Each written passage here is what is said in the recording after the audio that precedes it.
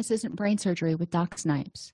This podcast was created to provide you the information and tools Doc Snipes gives her clients so that you too can start living happier. Our website, DocSnipes.com, has even more resources, videos, and handouts, and even interactive sessions with Doc Snipes to help you apply what you learn. Go to DocSnipes.com to learn more. I'd like to welcome everybody to today's presentation of Happiness Isn't Brain Surgery, practical tools to improve your mood and quality of life. We're going to continue talking about how to create a rich and meaningful life today, and we're going to focus on increasing motivation and addressing fears that may hold you back from doing what you need or want to do. So let's start by reviewing really quickly. We talked last week about creating a rich and meaningful life, looking at what's going on, where you want to be emotionally. What does it look like when you are truly happy? Mentally, what does it look like when you're having this great, wonderful, amazing life as far as your concentration, your attitude, your outlook? Physically, what's going on in terms of your sleep, your energy levels, your pain, your health, your physique, whatever is important to you physically? Socially, which relationships are important to you, and what do those relationships look like? Is it somebody that you call once a month, or are you having regular get-togethers that help you feel connected? Spiritually, and this also kind of goes with your values. What values are you demonstrating? What is important in order to feel connected to the world at large? What is important for you? What are your values, and are you living a life that's authentic to those values? Occupationally, when you're creating this rich and meaningful life, what does your job look like? Are you happy at your job? Are you working towards a promotion? Do you want more power? Do you want more money? Do you just have your job in order to pay for your hobbies? What role does your job play in your rich and meaningful life? And finally, environmentally, when you're having a rich and meaningful life, are you looking around and what does it look like? Who's there? What does your environment look like? Some people really want this big, affluent house that they can be in and they can show off and have dinner parties and stuff. Other people, other things in life are really more important to them than having the biggest house on the block. So they would rather have a small farmhouse somewhere out in the woods. My daughter, for example, would much rather live out in the woods, with trees and chickadees and wildlife than in the city. So in a rich and meaningful life for you, what does that look like? What does your environment look like where you can just look at your house and where you spend most of your time and go, this is awesome? So you've gone through and you've identified those things. You've identified what things, people, and activities contribute to helping you achieve a rich and meaningful life, because you're not going to do it on your own. You're going to need resources and tools and social supports and, whatever in order to help you accomplish that. Some of it you can do on your own. But for example, to be happy, some people to be happy really need to have other people in their life. And most of us need to have someone else. Introverts tend to have, a couple of really good friends. Extroverts really need to have a lot of social interaction. They draw energy from other people. So to feel happy and energized, they need to have a strong social network.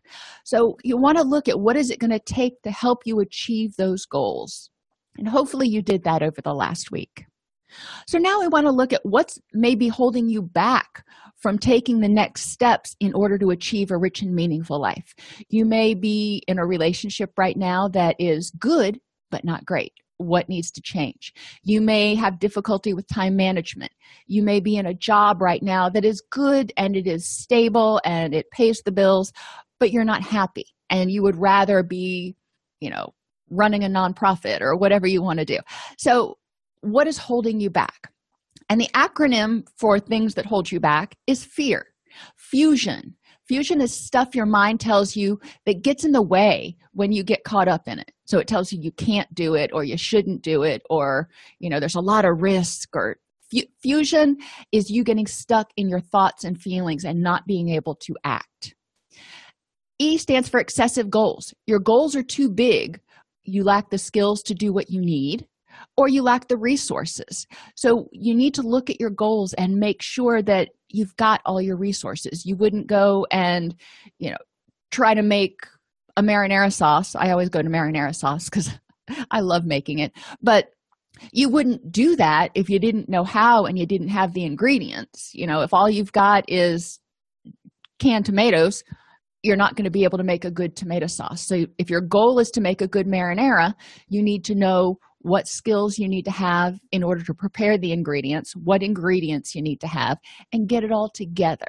So excessive goals, we're going to talk about each one of these a little bit more in a minute, but you want to focus and make sure you're making good goals.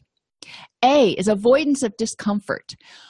Change causes crisis, and crisis causes change. That's one thing one of my mentors taught me, and I've adhered to it for the majority of my clinical life. And I really help people look at that concept, because when we change, we're upsetting the apple cart. It takes effort. You have to be slightly uncomfortable to want to exert the effort to change. If there's no motivation to do it, if there's no reason to do it, if there's no crisis, for example, you're not going to probably be as motivated. So, let's think about exercising, for example, or losing weight. Maybe you get up in the morning and you put on your favorite pair of jeans and it's all you can do to get them snapped or buttoned. Okay, that might be a little bit of a crisis that motivates you because it took you forever to get those jeans broken in. And so you need to figure out how you can lose enough weight so those are comfortable again. And there are a lot of things we're going to talk about. It doesn't have to be a huge crisis. It can be a small crisis, but it has to be something that's meaningful. And you say, I want to keep these jeans. Or maybe you're going on vacation for spring break and you want to be able to wear a swimsuit, and you don't feel like you look good in a swimsuit right now.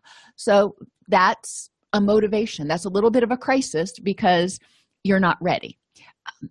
And we're going to talk about how to create little crises when we get down to motivation. And R stands for remoteness from values, losing touch with or forgetting what's important or meaningful in your life. So if I decide that I'm going to go do something, for example, I put my resume out and I decide, I want to start working somewhere else. Well, that might be great.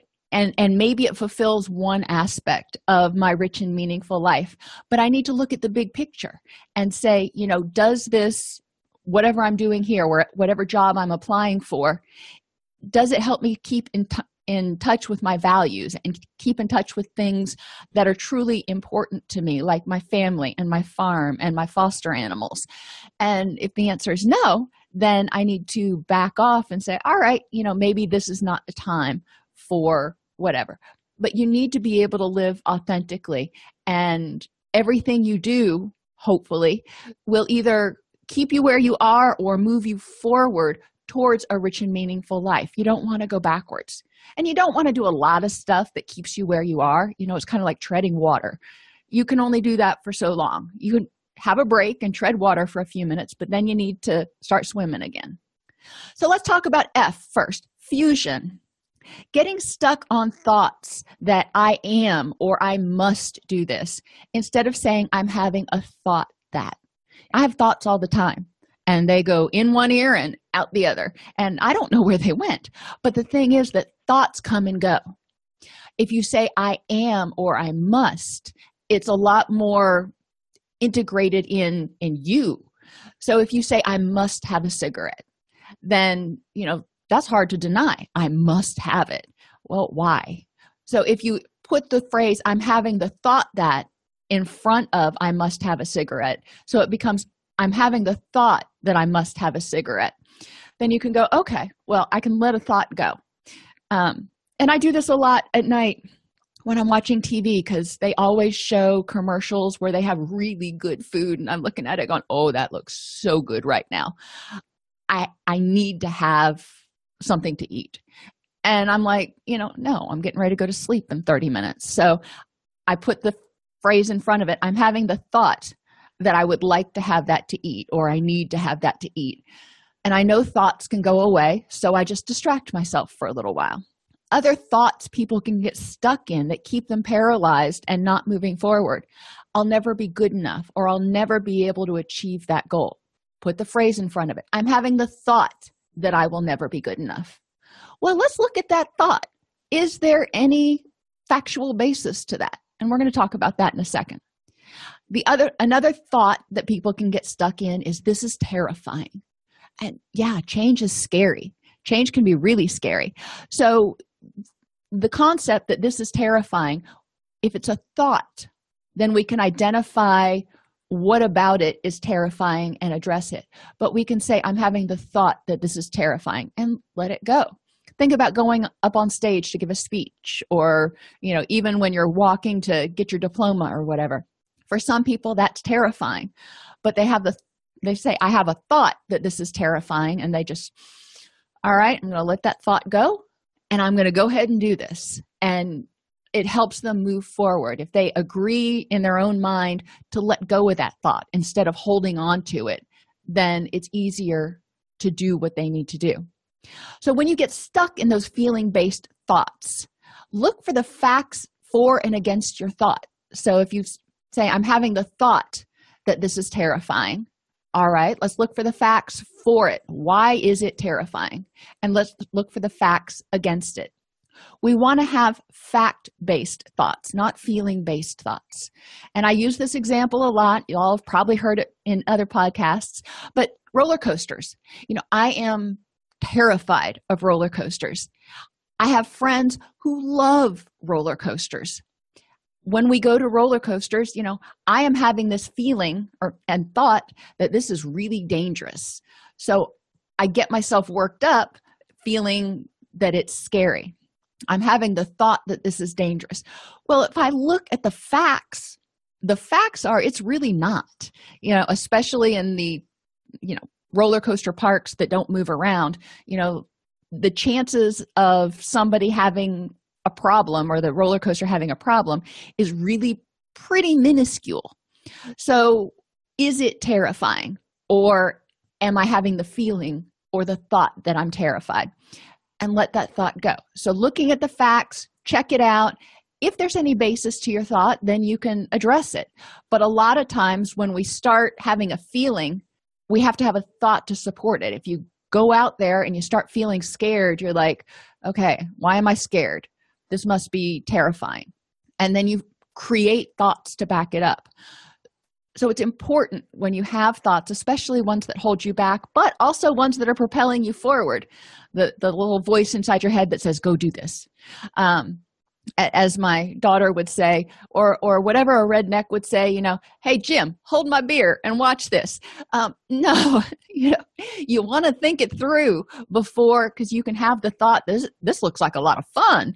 And if you stop and think about it, jumping off the roof into the swimming pool, probably not the best idea, or whatever it is. So make sure that thoughts are based in fact. And don't listen to your inner critic. Your inner critic is kind of there to protect you. It's there to keep you from taking chances. That way you don't get hurt. However, if you never take chances, then you can never move forward. You've got to get outside that comfort zone a little bit. Your inner critic can also come from people in the past that have said hurtful things, or experiences in the past that you feel bad about, or maybe you failed at doing something, and instead of turning it into a learning opportunity, you feel like a failure. So again, that's one of those thoughts. Instead of saying, I feel like a failure, saying, I'm having the thought that I'm a failure. Let the thought go. Look at the facts for and against it. Are you really a failure? I've never met anybody who's a complete failure. They've succeeded at some things in life, maybe not everything, but then we start looking at why didn't they succeed at the things they failed at, and learn from it and help them move on.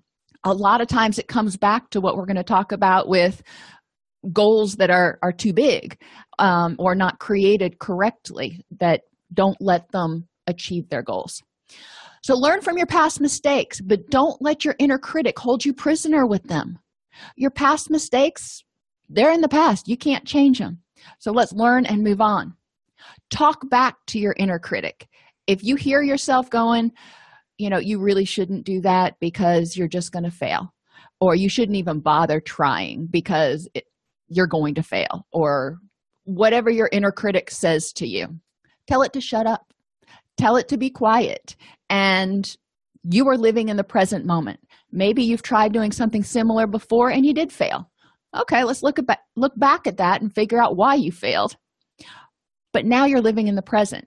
You have the knowledge of what not to do, and you have another shot at it. So you're not held hostage to the past. You can try again and see where you go from there. Live in the present, not in the past. And ask yourself, if you have that inner critic, just screaming in the back of your head negative things about you, heckling you from the balconies, ask yourself, whatever that inner critic is saying, would you say that to your child or to your best friend? Would you walk up and tell them, you're a failure, you've always been a failure? No, you wouldn't. So why are you telling yourself that? Tell it to shut up. Okay, so excessive goals. And, I said this is the reason that a lot of people fail. Now, some goals we set, they're too big. Rome wasn't built in a day. And we get frustrated when we're not achieving them as quickly as we want. And we may overlook certain details, which end up causing us problems. If you're building a house and, you're doing it really fast and you decide to call in the contractor and pour the concrete, and they pour all the concrete before whatever needs to go in it for plumbing or whatever. I don't know how to build a foundation. But if you do steps out of order, then you're going to have problems. Or if you forget to do things, if you build an entire shell of a house but forget to put in the wiring or the plumbing, it's going to be a problem. So when you have a goal, break it into smaller parts. For example, if you want to start a new career, well, first thing to do is decide what your new career is. Maybe you're not happy in your job and you want to do something that you love, but you're not quite sure what that is. Well, do some research. Go on to the website for workforce development or the Department of Labor and look through the different types of jobs. Think about things that you enjoy doing and look at careers that are related to that, and then decide on your career. Then choose and enroll in a school. Okay, that's pretty straightforward. Then complete the degree, one course at a time. And I remember when I was going through college, I wasn't looking so much towards the bachelor's or the master's or the doctorate. I was looking towards the end of the semester. I got to get through this class. And I had this whole list of classes, and each semester I would knock off 4 or 5 of those classes, and I would get closer to my ultimate goal. It's important to recognize that it's going to take time. And then once you complete the degree, then you start applying for the job. And sometimes it's not a degree. Sometimes it's just a certificate program that you can knock out in 6 weeks or something. But you still have to choose where you're going to get it from, enroll in it, complete the training, and then begin applying for the job. When you start setting goals, sometimes you've done that list of what it takes to have a rich and meaningful life, and you're looking at it going, oh, there are some really awesome things that I want to do. And you start setting 5, 6, 7 goals and things you want to change. You're not going to do those well. It's important to do only 1 to 3 goals at a time. Instead of doing a whole bunch of stuff half-assed, do 1 to 3 goals at a time and do them really well. Then once you get those done, move on to your next set of goals that you're going to work on. Positive changes in any one area are going to cause positive changes in every other area. So you're going to, by working on 1 to 3 goals, you're going to be taking strides, not just baby steps, but strides towards that rich and meaningful life. And ensure each action plan that you develop, each goal plan, identifies and develops the skills and resources you need. You've got to figure out, what do I need to make this happen? If you're cooking, you need the ingredients and you need a stove and you may need time. One of the things when I'm baking bread, I always forget about is the time it takes for the bread to rise, and then punch it down and let it rise a second time. So there are a lot of things that you've got to consider. When you are exercising, for example, maybe you don't know the first thing about exercise, but you want to start getting in better shape. So where do you find those resources? Where do you develop the skills so you do it right and you don't hurt yourself? And I would really encourage you to spend time working on identifying the goals and breaking them into small parts. Ideally, something that can be completed in less than a month for each sub goal. Now, in this example, completing the degree, that's not going to happen in a month, but a certificate might. So you want to have these sub goals set so you can have successes and you can see yourself moving forward and feel yourself making progress. A is avoidance of discomfort. When we try to change, remember I said crisis causes change and change causes crisis. When there's a crisis, something's not the way we want it to be, then we need to do something to fix it so it's back to where we want it to be. Unfortunately, when we start to change, it upsets the apple cart and we get uncomfortable. Some people start getting a little bit nervous, anxious. It takes a lot of energy. So look at the discomfort that's associated with it. Are you afraid of rejection? If you do this, maybe you decide you want to start a new career or start to make new friends. And if you experience rejection from a school you applied for or from a job you applied to or from a new person that you thought you wanted to be friends with, what does rejection really mean? What does it mean to you? And what does it mean about in the big scheme of things? If you don't get a job you apply for, it could mean you didn't have the skills they were looking for. It could mean that the person that was doing the interview didn't think you would be a good fit for that particular team. There's a lot of things it could mean. It's not necessarily a rejection of you. It's saying that, I don't think that you fit in this particular little cubbyhole. And it doesn't mean that you're not going to be able to get a job somewhere else in the same field. It's just with that company at that time and that team, not going to work. Same thing with friends. Sometimes you try to make friends with people and they're just not open to it for some reason.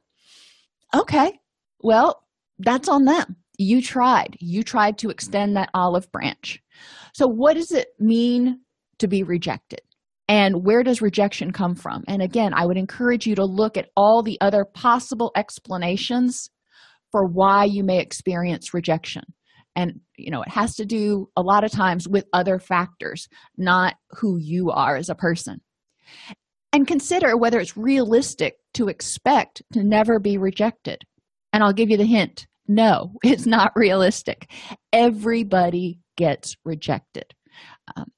And everybody experiences a little bit of angst when we experience rejection. It's a natural feeling right away, because if somebody rejects us rejects our resume or rejects our skills, we're out of control. We can't change what happens. So we're like, what do I do? But when you step back and think about it, it could mean that there's something better for you. There's a better fit for you somewhere else. It could mean that that's just not a good direction to go. There are a lot of different reasons.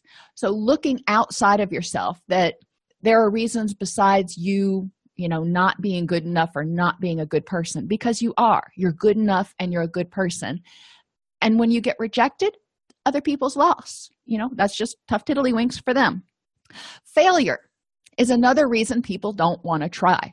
And this can be exercise. This can be starting a new career, going to school for it, trying to make and nurture friendships, time management. If you've tried to do things before and you failed at it, whatever it is, you may not want to try again. And if it's important, whatever it is important to you in order to have a rich and meaningful life, then you need to overcome that fear of failure. So again, what does failure really mean? It means that's one way not to do it. So you've learned something. It means that you got outside your comfort zone and you're not staying with just those things that you know how to do like the back of your hand. You're taking chances. And that's courageous. Failure can be a growing opportunity. Failure can mean, you set this goal or you thought you were going to do this and it didn't work. Why didn't it work? So back up and say, what did I miss? What did I forget? And sometimes you didn't miss or forget anything. It's more of a rejection than a failure. But a lot of times when we fail, we forgot something. If you forget, if you fail a test, it means you either didn't study correctly or you forgot the information. So you learn, whenever you start taking a test with a new professor, you quickly learn what they test on. And, I had one professor in college who taught straight from the text. And he had his text sitting in front of him whenever he would lecture. And he had highlighted in the book everything that he was going to test on. So we quickly learned this. And I quickly got a seat right in the front row so I could see what was highlighted. And I did great in that class. So failure teaches you how to change a little bit. It teaches you how to be better. Focusing on failure and thinking about how you can turn it into something positive, because failure often causes those voices in your head, that internal critic, to go, you failed at that before. Why are you going to try again? Well, all right. So we want to turn it into something positive and look back and say, what did I learn? How did I grow from that? And what do I need to do differently this time? And then move forward. Look at failure as a learning opportunity. The unknown is another source of anxiety and discomfort for a lot of people. When you start doing something new, you've got to figure out, why is this particular situation scary for me? When you start a new job, when you apply for a new job, when you reach out and try to make friends with someone, there are a lot of different situations where you're changing what you're doing or how you're doing it, and you can't predict the future. You don't know exactly how it's going to turn out. So yeah, it's a little bit scary. And some people are like, no, you know what? I'd rather do status quo because I know what to expect, even if it's not ideal, than go out past my comfort zone and risk not knowing exactly how it's going to turn out. So think about ways you've handled the unknown before. And there are generally examples in our life that we can think of, like when I went off to college, I didn't know what it was going to be like. I'd never been to college before. So that was a little anxiety provoking, but it was also exciting. So sometimes if you can turn the unknown, anticipation of the unknown, into a game or something challenging and exciting, it's like, all right, we're starting a new chapter. Let's see what we can do with this. As opposed to, we're starting a new chapter. I have no idea what lays ahead. Look at it as an adventure. And how can you make it a little less unknown? So, for example, when I went to college, I went ahead of time and I visited the campus. Each semester, when I got my class schedule, I would go and I would find the classes, so I knew how to get there. And I knew I'd get there on time. And I researched the professors and found out what textbooks I needed. So doing your research can often make things a little less unknown.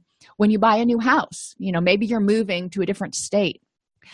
How can you make it a little less unknown? Well, there's lots of data online that you can look at so you know where the neighborhoods are that you might want to live in, the schools are that you might want your kids to go to, where shopping will be. So you feel all those things that you need for your average life, your average daily activities, where they are and how to get to them. And you're like, okay, I can do this. And the fourth thing that causes discomfort and anxiety in people and holds them back is a fear of loss of control. So what about this situation makes you fear loss of control? If you're getting ready to go to school, to start a new career, to learn something new, well, you don't know how that's going to turn out. Maybe you get into it and 2 semesters in, you realize that those are not really your strengths. Okay. When you try to make friends with someone, you have no control over their reactions. You have no control over whether they want to be your friend or not. So it can be really anxiety provoking. So thinking about what about this situation makes you fear loss of control, and how can you deal with that? And then what parts do you have control over? And I'll give you a hint. One of the big ones is your reaction to it. So, what you do and how you do it is really important, and how you react. If somebody rejects you, and you have no control over that, how do you deal with it? Do you take it personally and do you let it beat you down? Or do you say, "Oh, okay, let me just dust off my feet and get up and start again"? So there are a lot of anxiety triggers, which is, interesting that the acronym is FEAR, that keep us from moving forward. We don't like to not have control over everything. We don't like to not be able to anticipate. But sometimes, in order to get out of your comfort zone, you just got to take that leap. And it can be scary. So how can you do it in a way that is less scary? You can have a mentor. You can have social supports that are cheering you on. You can, there are a lot of different things that you can do in order to help you fear less about loss of control and the unknown and failing and rejection. R stands for remoteness from values. Ask yourself, every time you start to do something, whether it's typing a response to a nasty post on Facebook, or starting a new job, or even going and mowing the lawn, ask yourself, why do I care about doing this? And does this help me live a values-driven life? Well, mowing the lawn, for example. I really like to keep my lawn, and we've got almost 7 acres, so there's a lot to mow. And sometimes I look outside and I'm like, oh boy, that's going to be a big job. But it's important to me to keep my area, keep our lot looking as good as everybody else, relatively, everybody else around us. And it's important for me to show that I care about my lawn and our yard and our house. So that's one of those values that's important to me. So when I look outside and I see that the yard really needs to be cut, then I say, yep, it's worth my energy to go outside and do that, or to holler for my son and tell him to go outside and do that. So before you do anything, ask yourself, is this going to help me move towards what is rich and meaningful in my life? Or is this just wasting my energy? And sometimes you're going to look outside. When I was in January, the whole family was sick, and we were having a hard time just keeping up with the daily indoor tasks. And thankfully, the grass wasn't growing, but there was still stuff to do outside with the farm animals. But at that point, we minimized that because the values were for everybody to get better and get healthy, and so we could be, better for the animals and everything else later on. So the values can switch a little bit, and you want to look and continually evaluate if what you're doing is the most effective use of your energy to help you continue to move towards a rich and meaningful life. So all that being said, you've addressed your fear, you've addressed your anxiety, you are ready to go. That's great. But when the going gets tough, sometimes the tough get going and not in the forward moving direction. Or I guess the tough do get going forward. The not so tough get going, moving the other way back. Thinking about getting in a pool. If you're out there and you're getting hot and you're like, oh, that pool looks really cold, but then you decide to just take the plunge anyway, and you get in and it is too cold and you just can't warm up, you get out. So we need to help people, when that crisis starts to become uncomfortable, when it starts to become a little bit more of an effort, we need to help people, we need to help ourselves keep our motivation up. And there are multiple types of motivation. Emotional motivation, whatever you're getting ready to do, whether it's exercise or starting school or making or nurturing new friendships or even managing your time, ask yourself, in what way does this help make me happy? Ask yourself, is this the right and logical thing to do right now? Do I believe I can do it? And does it stimulate my curiosity? Now, you might not say yes to all three of those. Time management's not going to stimulate your curiosity, but it's the right and logical thing to do in order to make sure you have time for all the stuff that you want to do that make you happy. Socially, ask yourself, is there a social reason why you're doing this? Will it help make others happy? Is it what other people say I should do? And you want to check that one because not everything people say is really what's going to help you feel happy.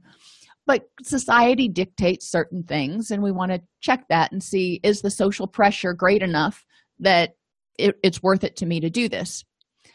And does it help you achieve your social goals, whatever those are, whether it's having one or two really good friends or having everybody in the town know who you are? Does it help you achieve your goals? Other ways you can use social motivation include, inviting a friend to do it. So if I invite a friend to work out with me, then, I'm going to feel kind of guilty if I don't go. It's going to make her unhappy if I don't show up at the gym.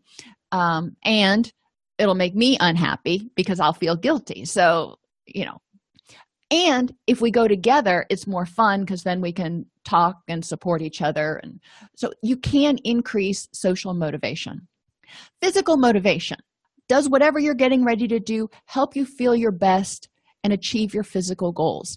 Sometimes feeling your best means that you're getting good sleep because you're not stressed out, that you're having less pain because you're not stressed out, that you're eating a good diet so you can feel happier and have more energy to do the things that you want to do. So if it helps you feel your best, that's pretty broad there. Environmental motivation. Triggers in the environment that keep you working toward your goal. Put things in your environment that say, hey, you really want to do this. If you're going on a diet so you can look how you want to look in your swimsuit for spring break, hang your swimsuit somewhere where it's obvious so you see it every day and it reminds you, yes, I want to keep eating healthfully and not eat half a tub of peanut butter. That's me. So those are the things that you kind of want to think about. What else can you put in your environment that keeps you working towards a goal? If there's a house that you want to buy, have a picture of that house that you look at sitting on your desk and it reminds you why you're at work. If you're doing things so you can spend more time or be able to afford to send your kids to camp or whatever, have pictures of your kids around. Whatever it is that are the motivating forces behind what you're doing, keep those around.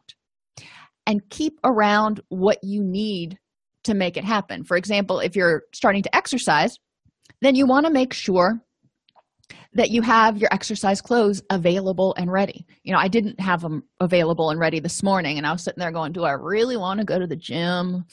And I knew I'd feel better after I did, but I didn't have it ready. So my motivation was a little lower because I knew I had to figure out what I was going to pack to wear at the office and yada, yada. I wasn't prepared.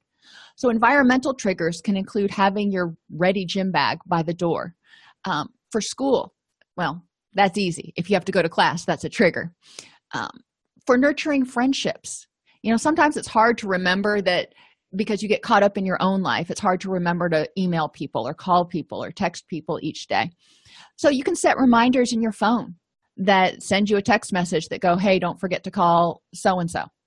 You can go into Google Calendar and you can set a reminder. So every Monday you call Sally, and every Tuesday you call Tom, and every Wednesday you call Jim Bob. I don't know who you're calling, but that way you remember to check in with them. I have a friend right now that each morning, when I'm listening to music, I find a song that reminds me of him and I'll send it to him, and it's his good morning wake up music. That may be the only time we talk that day, but at least I'm reaching out and letting him know that I'm still there, and he reaches back and, generally says, hey, how you doing? And we're sharing a similar interest, and we can talk about the music or whatever if we want to. Spiritually, consider how things are helping you live more in line with your values. So if you're getting ready to do something, think about maybe you're going to school to become a nurse or a counselor or a pastor, and ask yourself, how is this career change helping me live more in line with my values, helping me do things that are more important to my heart? Occupationally, does whatever you're doing help you achieve more power or achieve your financial goals if that's important to you? Again, sometimes a job is a job and you're doing it in order to fund the rest of your life. You don't hate it, but it's, not your be all end all thing, but you're good with it. And you really don't want to go back and get another degree so you can do something else. Okay, that's a personal choice. Whatever function your job serves, figure out how to use that to motivate you. Exercising is not going to really probably improve your job performance at all, but it can. For me, it helps me get rid of the foggies in my head in the morning, and I'm a lot more focused at work when I get here if I work out first thing. So increasing your motivation by looking at whatever it is you're getting ready to do, how does it help you meet your needs and move closer to that rich and meaningful life? So increasing motivation, know your goal. SMART is the acronym that I use. It needs to be appropriate. Know why your goal is necessary to helping you move towards a rich and meaningful life. If you say, I'm going to start exercising, well, that's great. Why? What is the crisis? What is the motivating factor that's getting you to exercise? What are you hoping to gain from exercising? Same thing if you decide to start focusing on having better time management. Well, that's great, but why? Why do you think your time management's bad right now, and how is good time management going to help you meet your goals? M stands for meaningful.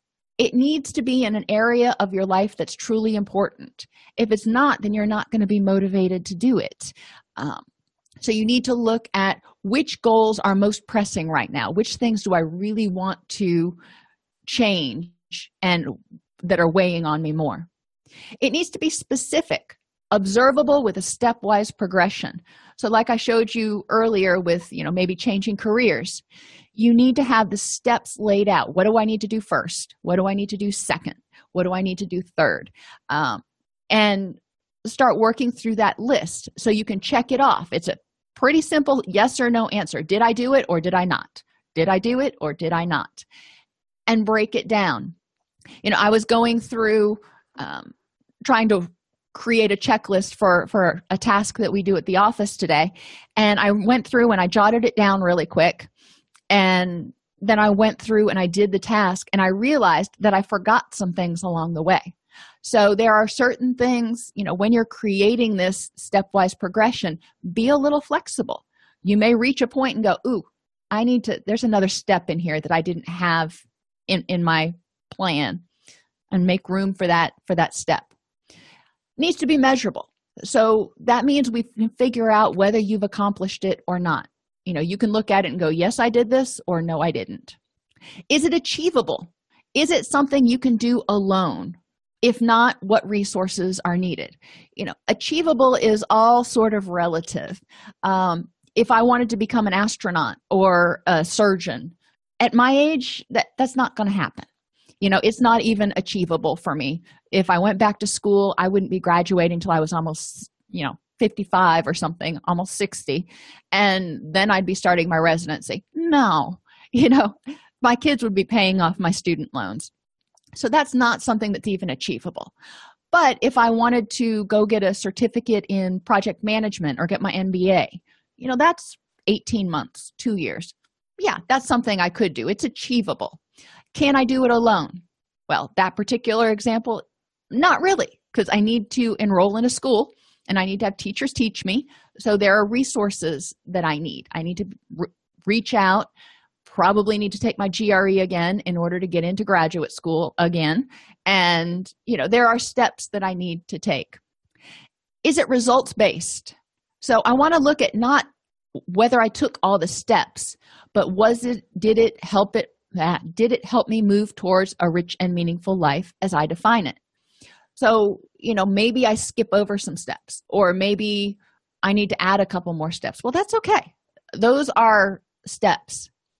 Ultimately, in the outcome, did what I accomplished help me move towards where I wanted to move? And is it time limited? Ideally, most goals you want to try to set so they can be accomplished in under 6 months. Like I said, going to college for something, that's a couple year goal right there. So break it down into semesters so you can start checking off semesters and seeing, okay, I've only got 36 more hours left, and okay, I've only got 24 more hours left, and you feel like you're making progress. In most goals, Try to have it so each step is doable in under 1 month, but maybe even a week. So time limited, if we're talking about exercising, for example, maybe going to the gym every single day and walking on the treadmill for 3 miles. That's doable. You can say, yes, I did it, or no, I didn't. It's time limited. We're talking about a week here, not forever. We're just talking about this week. And then at the end of the week, you can set a new goal. So make it so it's workable for you. If we're talking about nurturing friendships, again, this is time limited. Did I contact each person on my contact list this week? Yes or no? Okay. The next week, you're starting over again. You're not saying, I will do it henceforth and forevermore. You're saying, I'm going to contact each person one time each week. Or one time this week. If you did it, you accomplished that goal. The next week, probably the same goal, but you can mark that off. So, an example, characteristic of a rich and meaningful life, if we're talking about occupational. Maybe I say, I want to have the ability to work at a job I love, which would be project management, with a flexible schedule so I can have time home with my kids and on the farm, earn about $50,000 a year or more, and that will help me feel happier. Okay, so that is a good goal right there. So what are the steps there? Is it becoming a project manager appropriate? Well, yeah, because project managers can work from home. They're in high demand. It's something I enjoy doing. And it helps me meet my rich and meaningful life goals in other life areas. So it's a very appropriate goal.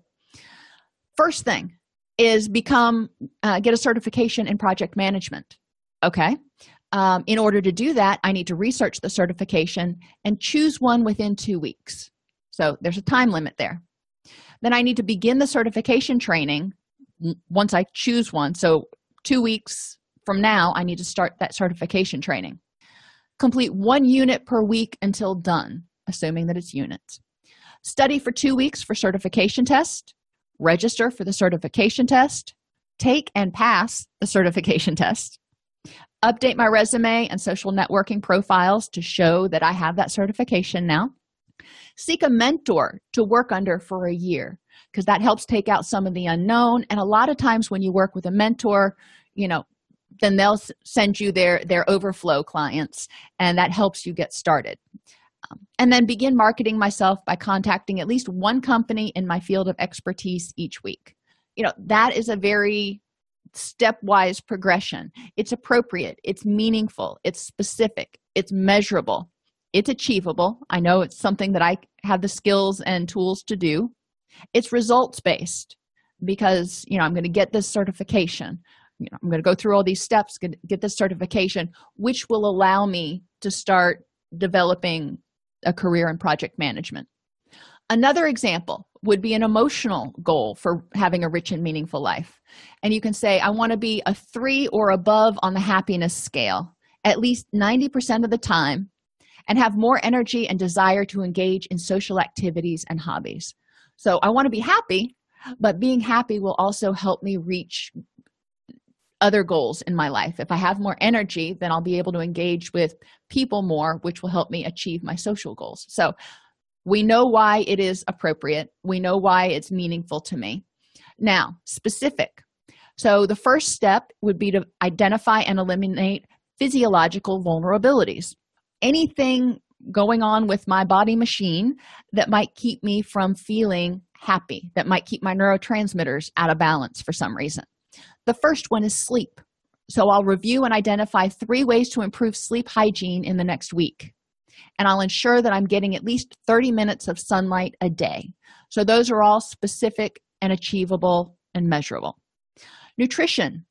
I'll review and identify any nutritional deficiencies that may be contributing to a neurotransmitter imbalance and develop a plan to address 1 per week, not change my entire eating habits, just address 1 per week.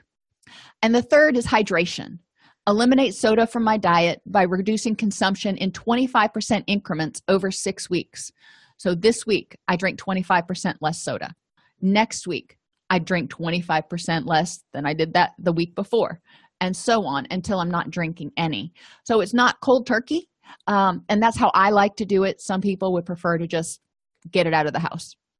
I can also begin carrying a water bottle around with me and bring a gallon jug of water to keep in the fridge at work starting tomorrow. So everything is time limited, measurable, specific. These are things that I know I can do. And I know each one of these 3 things does impact my mood and my energy and how foggy or not foggy I feel. The next thing is to identify and eliminate environmental vulnerabilities. So I need to review my environment for stress or unhappiness triggers and eliminate those within 1 week. So I'm looking around my office right now and it kind of looks like a hurricane hit it.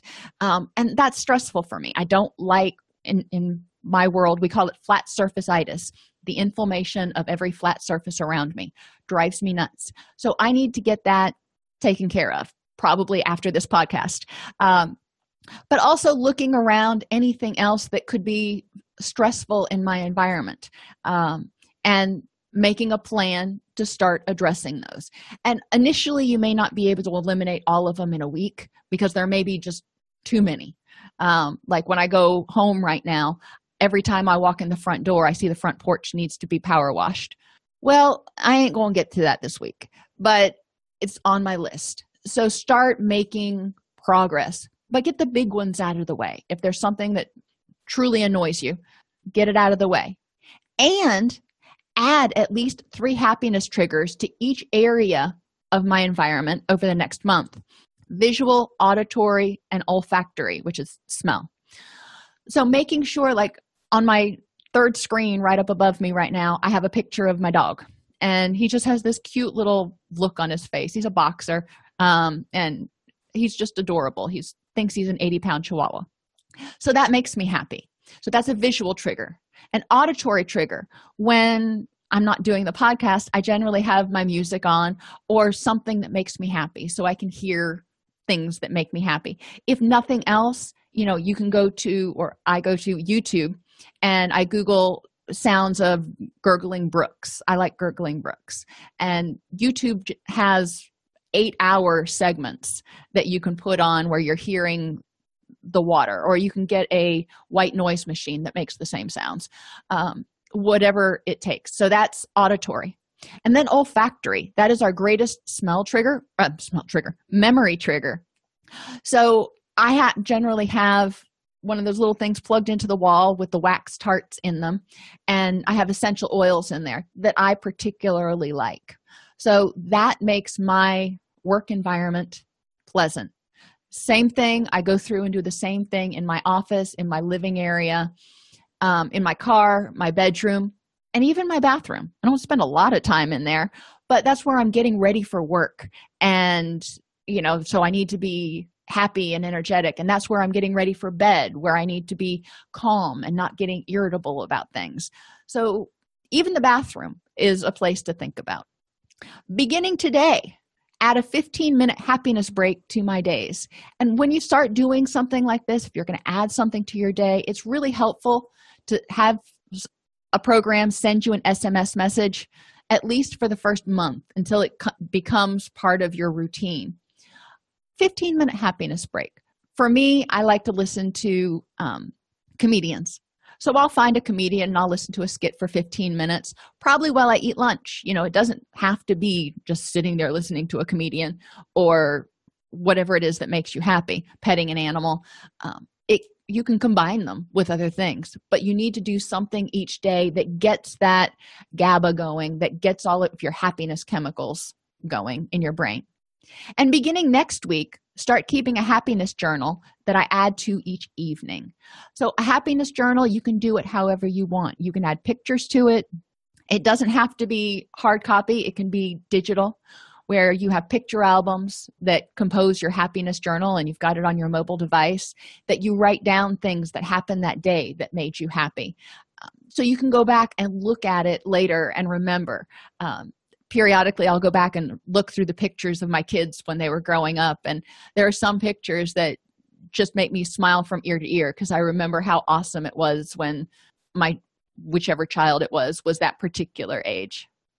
The final thing you want to consider in increasing motivation is just getting logical about it. When we do something, whatever you're doing right now, there's a benefit to it. So if you're not going to the gym, if you're sitting on the couch watching TV, there's a reason for it. Maybe you don't have a lot of energy. Maybe you like the television shows. Maybe you don't like to exercise. Whatever the benefits of this activity are right now, we need to figure out a way to make those benefits less beneficial. So think about whatever it is that you're getting ready to do. What are the benefits of doing that? So if we'll do time management. What are the benefits to managing your time better? Some people are like, oh, that's too rigid. I don't have time to make a schedule. But how could it benefit you emotionally? How could it help you feel less stressed and less harried? How can it benefit you mentally, where you're not always worried about forgetting something, or help you improve your concentration?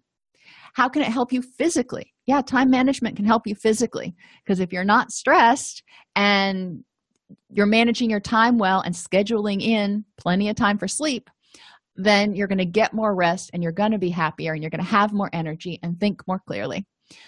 Time management social benefits. Well, if you're managing your time well, then you can help friends out, and you're more likely not going to be backing out at the last minute going, I really don't have time to do that now, when you had already committed to it. And occupationally or financially, how can time management help? Well, if you're managing your time better, then you might be able to increase your productivity at work. Who knows? You got to think about what it does for you. What are the drawbacks to time management? Some people think it's rigid. I love it. But I tend to be a little bit more structured. Mentally, it can be draining. It's something else you got to do.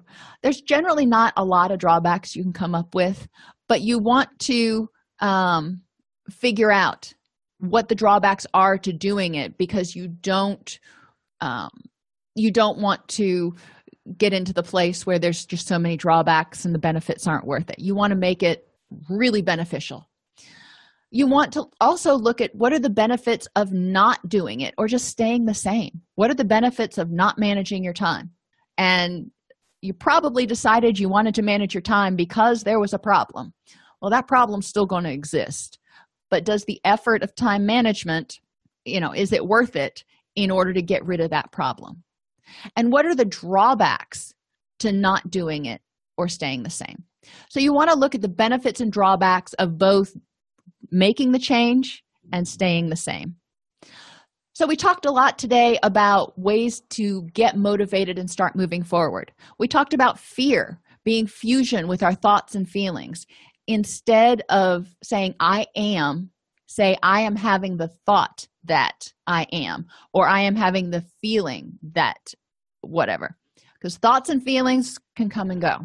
We are in existence for, as long as we're on this earth. E stands for excessive goals. Make sure your goals are appropriate, they're achievable, they're time limited, and you have the resources. A stands for avoidance of discomfort. Change is uncomfortable. That means you're getting out of your comfort zone, and that's okay. Look at the reasons why you are anxious about it and address those reasons. Start embracing the unknown and lack of control as a challenge, as an adventure, as an opportunity, and focus on doing the things that you do have control over instead of being paralyzed by fear of not being able to control everything. And R stands for remoteness from values. Before you do anything, ask yourself, is doing this helping me move towards what's truly important in my life? And that can even be waking up in the morning and going, am I going to call in sick today? Well, does calling in sick help you get closer to a rich and meaningful life? Am Smart talks about how to set your goals. Make sure they're appropriate. They're going to help you achieve whatever it is you want to achieve. They're meaningful. They're helping you achieve a goal that's important as you've defined it in your rich and meaningful life. They're specific, so there's no ambiguity about what you're doing. They're measurable, so you can check it off. You can say, yes, I did it, or no, I didn't. They're achievable. It's something you actually can do given the right time and resources. It's results-oriented. They're going to help you achieve a greater goal. They're going to help you move towards being happy. And they're time limited. So you don't want to set goals that are too big, because then you're like, I'm never going to achieve that goal. So set smaller goals, whether it's saving money or contacting friends or whatever it is that you're doing. Set small incremental goals so you can see yourself making progress forward. Just like when you're hiking, if you're hiking an 8-mile trail, that's a long hike. But when you get to that first mile marker, you're like, woohoo, I'm a mile in. You get to that second mile marker and you're like, good for me. You get to the third mile marker and you're like, let's stop for lunch. But you've accomplished legs of the goal along the way. With a clear idea of what you want to do, why you want to do it, and how to go about doing it, you're well on your way to starting to create a rich and meaningful life. To stay motivated, identify and enhance how each task helps you feel happier, healthier, more socially fulfilled, and moves you toward your concept of a rich and meaningful life. Because what that looks like for me is very different than what it may look like for you. And identify the reasons why you may not want to change and how the current state keeps you from reaching a rich and meaningful life. So why do I want to continue sitting on the couch and not go to the gym? And how does sitting on the couch and not going to the gym keep me from achieving one of the aspects of my rich and meaningful life, which is being in good physical condition? So that helps you stay motivated because it helps you see why it's important to change. If you like this podcast, please subscribe on your favorite podcast app. Join our Facebook group at DocSnipes.com/Facebook, or join our community and access additional resources at DocSnipes.com. Thanks for tuning into Happiness Isn't Brain Surgery with Doc Snipes. Our mission is to make practical tools for living the happiest life affordable and accessible to everyone. We record the podcast during a Facebook Live broadcast each week.